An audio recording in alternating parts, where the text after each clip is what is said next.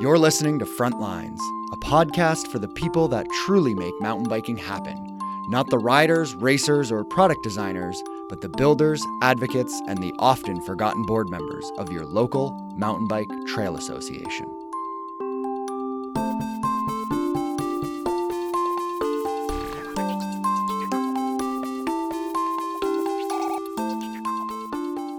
We've discussed the Vermont Mountain Bike Association on the podcast in the past, and my guest has joined me before. I think there's a lot to be learned from them as a statewide organization, but there's also a lot to be learned by those of us who are focused on smaller geographical areas too. Now, before we dive into the interview, I want to apologize for some microphone issues that I was having during the interview. My audio quality isn't up to the standard that I strive for. The issue has since been fixed, and it won't happen next episode. Like always, I'm your host, Brent Hillier, and this is episode 68 of Frontlines.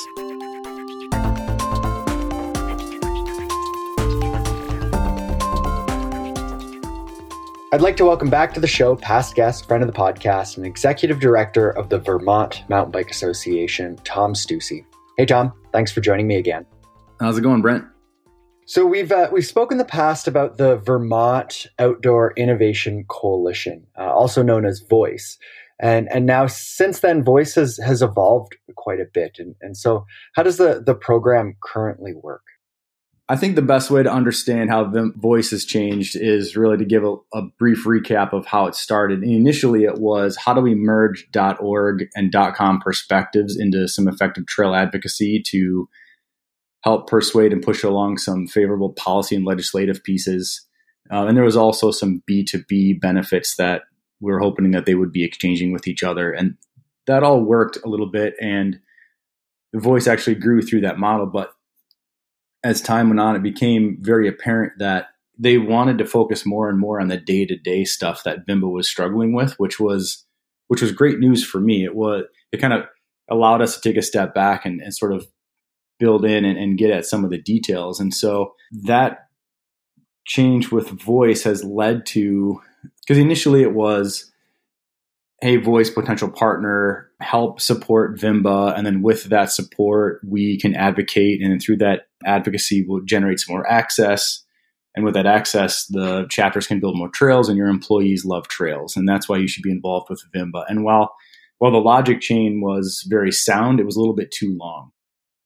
So what we wanted to do is shorten that up and make VOICE a little bit more tangible for the people, both the businesses and their employees that were working for them, which in turn, most often are our members as well. So what we've done with VOICE now is we've actually created a naming grants program that they can plug into. And so when we partner with the businesses, they bring together all of their mountain biking employees. And then those employees then get together and talk about the kinds of trail projects that they want to see built throughout Vermont. And then with that interest, they generate grant criteria that they want to see fulfilled. And so they develop their own grant criteria, and then VIMBA comes in and polishes up the grant with landowner agreements and permits and corridor approvals and that sort of thing. And then we publish those grants to all of the chapters, and then all the eligible chapters, based on whatever criteria are set up, they apply, and then we assemble all those chapter proposals and we share them with the businesses. And then the businesses then reassemble their teams, and they actually choose which trail projects get funded. Instead of it being such a long logic chain and helping us advocate for access, it became, can your employees choose the types of projects that they want to see built? And it's really turned out to be a really strong program for us. It's looking like we're just putting all the grants together this week and next. We're going to publish them next week. If everything works out as planned, we're going to almost triple the revenue that we generated from VOICE last year and putting it directly into trail projects this year. So that change has really meant a lot of great things for chapters. Yeah, there's a bunch of things that I kind of want to unpack there. And maybe to start with, I think there's, from an organization's point of view, there's a simplicity in just having a company write you a check. You know, we need money, and if you want to give us money, awesome. But can you kind of speak a bit to the perspective, or expand on the perspective of why that just doesn't work for a sponsor or a potential adopter or one of these businesses? Why is just that relationship of writing a check just not what they want? I think it's. I don't think this is unique to Vermont in any way. I think this is really common and everywhere. I think people really want to know what's going on, and they want to have a voice in what actually happens. And a check is a little bit transactional in nature, and I think people really want to dig into the specifics because not only do they want that check to be a very high value for them as a business from a marketing and a promotions perspective, but more and more people are very genuinely interested in the cause, and they want to be sure that the transaction itself, the check itself, is getting translated into authentic stewardship. Because oftentimes when we say stewardship, people think money, but money is only peripherally connected to authentic stewardship. It's really what happens with that money after the fact. And there are nonprofit directors in all parts of the country that are doing an amazing job of turning sponsorship revenue into amazing programs that are having amazing community impact. That community impact and the way that they're involved, the companies involved in having that impact with their local communities, that's ultimately the stewardship return. It's not necessarily the check. So I think people want to be more involved from start to finish. Interesting. How do you balance having this scalable program that you can repeat and emulate with different sponsors? So it's easy for you as an organization, whether it's you as staff or for other organizations that might be all volunteer.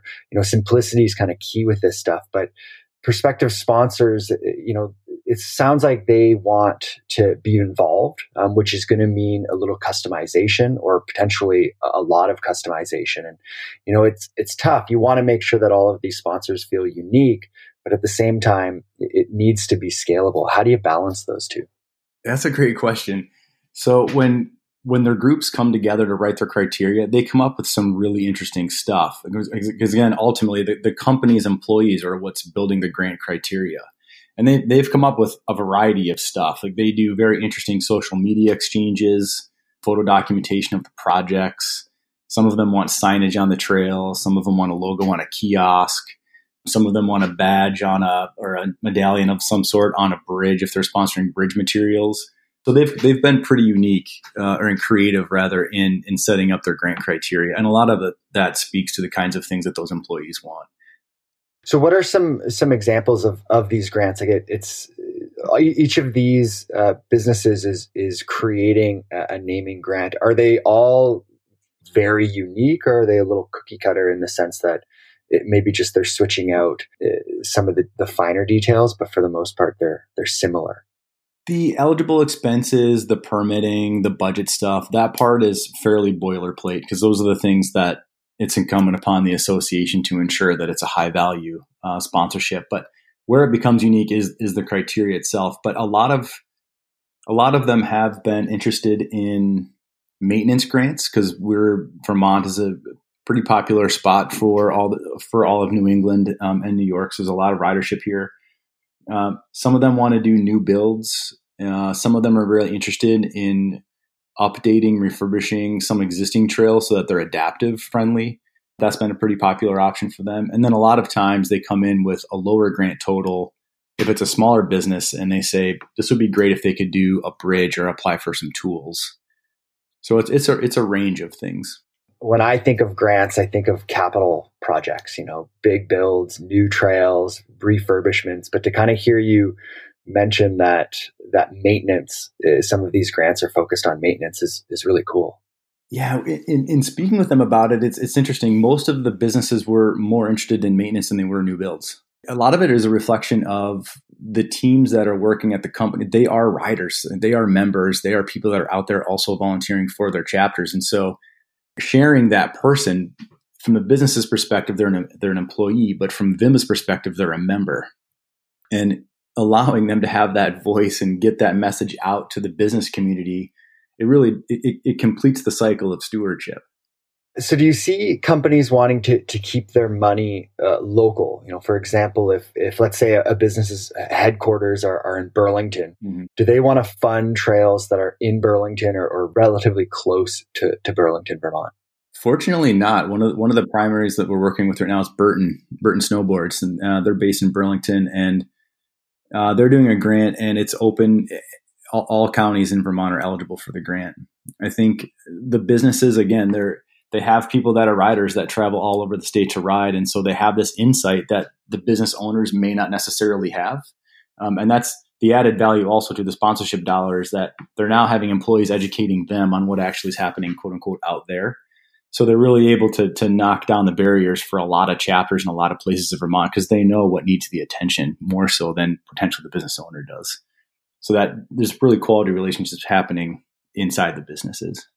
So how many grants are there over the course of a year? Well, we try to cycle them all around the annual fund. So right now is sort of the time where we're going back to the businesses and asking, okay, you verbally committed a couple of months back. Let's work on your criteria now. Let's get everything published so that chapters have enough time to put forth a quality proposal for you to review in advance of our annual meeting, which usually happens at the end of November.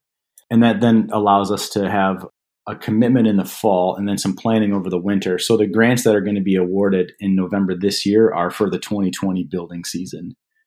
And then as soon as that starts, the building season starts in 20, we'll start hustling up more naming grants then going into the next annual meeting. So we try to head it up in the last quarter of the year. And you asked about the number of grants. And this year there's going to be, it's hard to say because we're waiting on just a few partners right now, but there should be somewhere around a dozen to 15 different grants this year. And it being our first year, we're pretty excited about that. And then in addition to that, there will also be the Vimba Trail grant as well that we've traditionally done.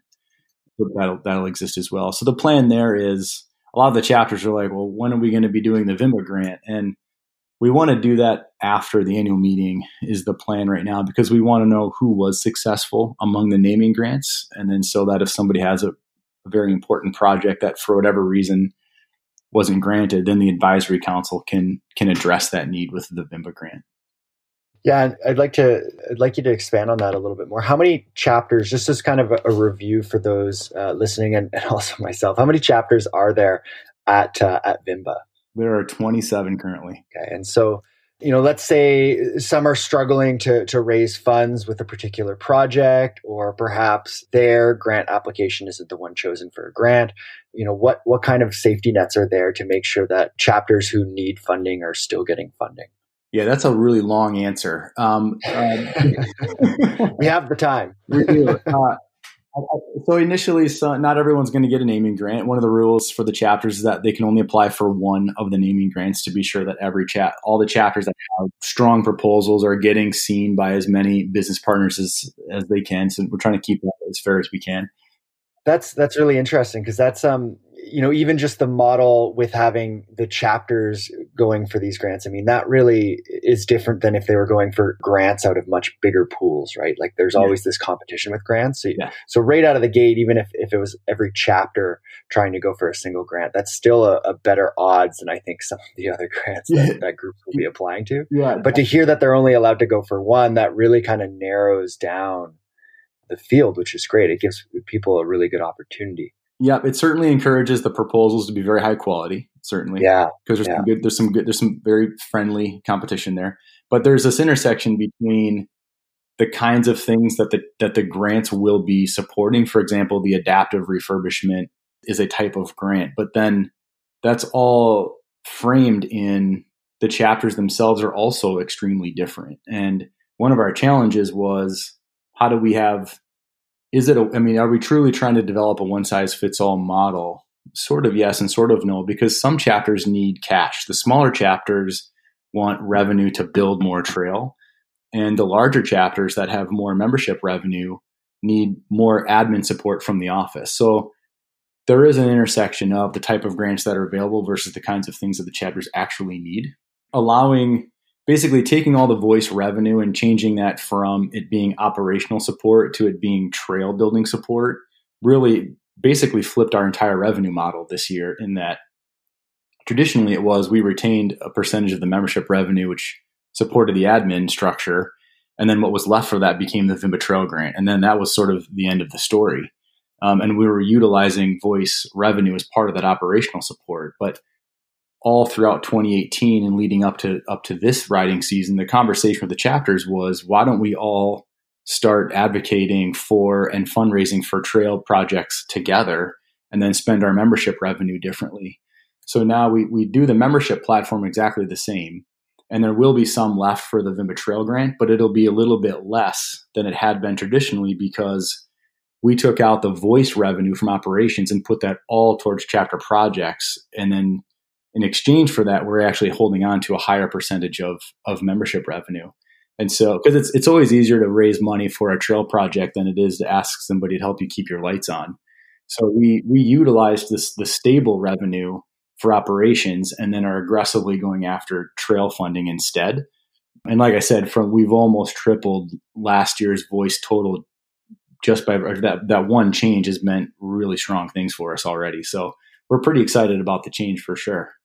I really like the pairing that ends up happening with this, right? Like you have the right company with the right chapter on the right project, and so this really makes like everybody's involved and everybody's kind of happy and getting what they want. And something that a past guest and I have spoken about, Cynthia Young with the North Shore Mountain Bike Association. She spoke to me about donor fatigue, right? And how these companies would kind of get tired of cutting checks, right? And we saw it at a high level too, I think with IMBA and Subaru, right? It's like, we've been doing this for a long time. And even if there are benefits, if those benefits don't evolve and those benefits don't change, these sponsors will just kind of move on and give their money to somebody else or do something else with it. And so this seems like a great way to kind of constantly be keeping those companies, those adopters, those sponsors engaged and really preventing any kind of donor fatigue that might happen. Yep. That's kind of the cornerstone of the whole deal. Someone much smarter than myself told me years ago, if you ask somebody for their money, they will give you their advice. And if you ask them for their advice, they'll give you their money. and nothing could be truer. And when the business's employees are coming together to advise the association on what should be happening next, it's the fastest and quickest path to authentic stewardship that a business ultimately can take. And that is being constantly advised because the aggregate always knows better than the office, right? And so we want to be out there learning and knowing more about what our members want. And in working for outdoor-minded businesses happens to be a pretty cool bridge for us. We've spoken in the past. I know you've always you've told me that you're afraid of giving the impression that Vimba knows what they're doing, right? And that there's a lot of different ways to kind of achieve these goals and be successful. But I'm always impressed with what Vimba is doing, and I think that they are. It seems like you know what you're doing, and I know that things are changing and evolving and adapting, but in those evolutions, in those adaptations, you're always kind of improving on things, which is really impressive. And I think there's a number of other states right now that are looking at creating some sort of a program, whether it's creating a chapter system or just having some sort of conglomerate that will be a voice to be able to go to state legislatures. I know my province in British Columbia in Canada is doing something similar with IMBA Canada, and they have a BC council, and there's many different goals as to what that is and what those different organizations are there to achieve. And obviously you've got a chapter system in place in Vermont, but other groups are kind of just trying to make sure that they have a unified voice. Just take us back a little bit. Like let's go right back to the very beginning of Vimba. Like, how did this organization start? For those that are maybe thinking like, look, I want something like this in my state or my province or potentially, at a bigger scale on a country level as well. What was the very beginning? Yeah, credit where credit is due first. The association was around long before me. Initially launched in 97 and got its federal status in 07. And my predecessor, Patrick Kell, certainly put the groundwork in for sure on what the chapter program would be. So credit there for sure. I started in 2012, and at that time, Patrick had just gone to IMBA Southwest, and that's when the quote-unquote outdoor recreation economy conversation was really firing up in a lot of places in the country. And I think at that time, it was also pretty serendipitous timing for me in that the chapters wanted to know more and more about what the other chapters were doing, and they recognized that they needed some really strong, organized representation if that economic discussion were to flourish, which it has clearly. And so I think the chapter model itself was a pretty heavy lift, I think, for Vermonters in some way. And I mean that as endearing as possible. I think there was a little bit of, I would say, not resistance, but concern about there being too much of a centralized voice of mountain biking, in that they didn't want to relinquish their autonomy and they wanted to do things the way that they wanted to do them. And so I just really went on the road tour in 2013 suggesting that everybody stays sovereign and in control and in power of their own communities. And all I really wanted to do was centralize a voice of advocacy in Montpelier and state capitol building, and help them with membership and organize our revenue channels and disperse that revenue appropriately. And so it took basically a year to get that ironed out. And we launched the statewide model in 2014, and it's been a pretty good success since. At the time, we had about, in 2013, 12, there was 1,300-ish members, something like that. And we should crest 6,700 this year, which is amazing. It was faster than we ever thought it would grow. But the one element that we innovated, much to a lot of people's credit, was the add-on model. And that really made all the difference for how individual riders in Vermont had a voice in multiple communities, because they could ultimately be a member of as many chapters as they wanted. And just a quick backstory on that is, the mechanics of it rather, is you join and you pay full price for a base chapter. And then any other chapter you want to add, you can add for 50% off. And then Vimba routes 100% of that revenue to the added chapter. And this year we have almost 1,600 add-ons. And in 2015, when we launched it, I think we had less than 80 add-ons back then.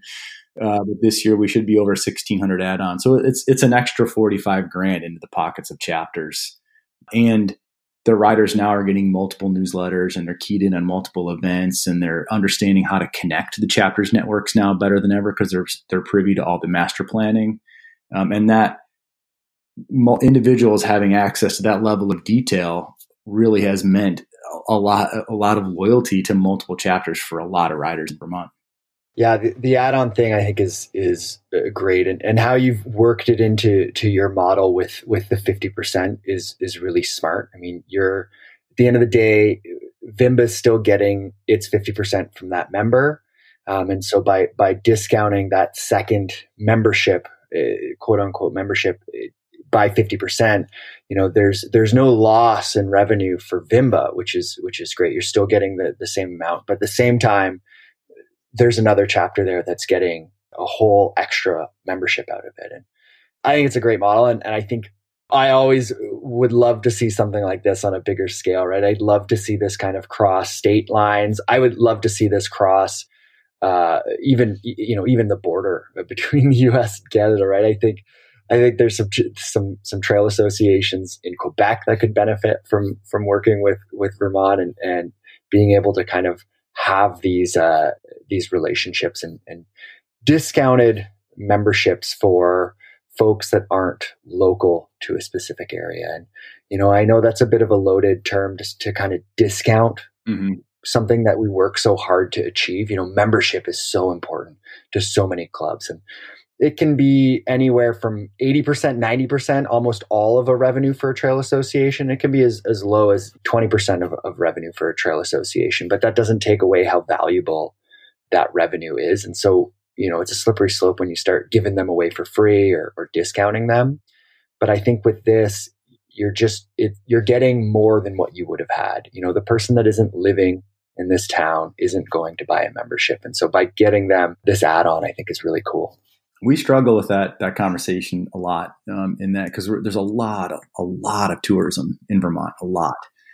And it's, do we want to get $1 or nothing from the 100,000 people that came to Vermont last year to ride their bike? Yeah. The industry has shown that you can do interstate epic passes, and people are traveling as mountain biking for every bit as much as they are skiing these days. And I think there's a tremendous opportunity out there. Well, to see that increase in the people that are getting that add-on just shows you the savviness of mountain bikers out there. I think slowly yet surely they're starting to get it. They're starting to understand that trails aren't free. There's people out there working really hard, and they're willing to kind of put their money where their mouth is, which is fantastic. Yes. Awesome. Well, Tom, thanks so much for taking the time to chat with me. I really appreciate it. Always educational. Always happy to kind of hear updates from Vimba, and thanks so much. Thanks, Brent.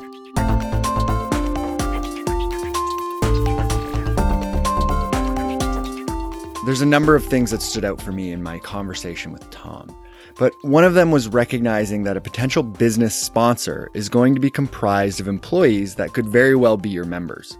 They end up becoming the ones advocating for your organization to be supported by their employer. There's also the potential of a snowball effect here. With the longer you have a relationship with the business, the more their staff could become involved with your organization and really start to understand the value that the local trail associations bring to a community. Once again, big thanks to Tom Stussy and the Vermont Mountain Bike Association for the conversation. Now, I mentioned the IMBA Canada BC Council during our conversation, and just recently, IMBA Canada has announced an Ontario Council as well. Hopefully we can keep an eye on the progress there in future episodes.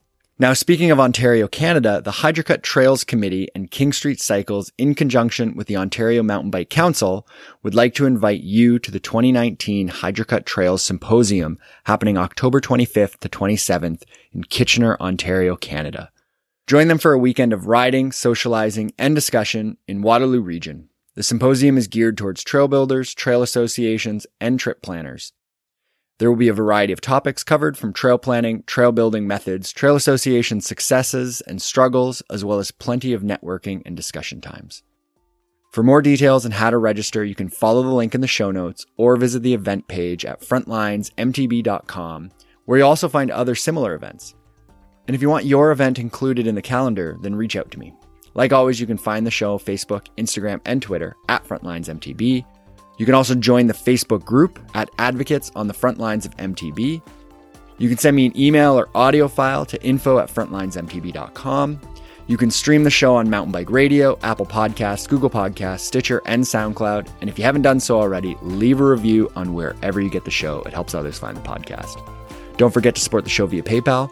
You can find a link in the show notes, along with a link to the Frontlines MTB Book Club, where a portion of any purchases made on Amazon after following those links will be sent to the podcast. In the show notes, you'll also find links to the Vermont Mountain Bike Association and Voice. Music, as always, is by Lee Rosevere. Production notes by Jennifer Pride. Artwork is created by Brandon Gallagher-Watson and BGW Creative. And a big thanks to Ben Welnuck and the team at Mountain Bike Radio for their continued support. And finally, I'm Brent Hillier. This is Frontlines. Thanks for listening, and happy trails.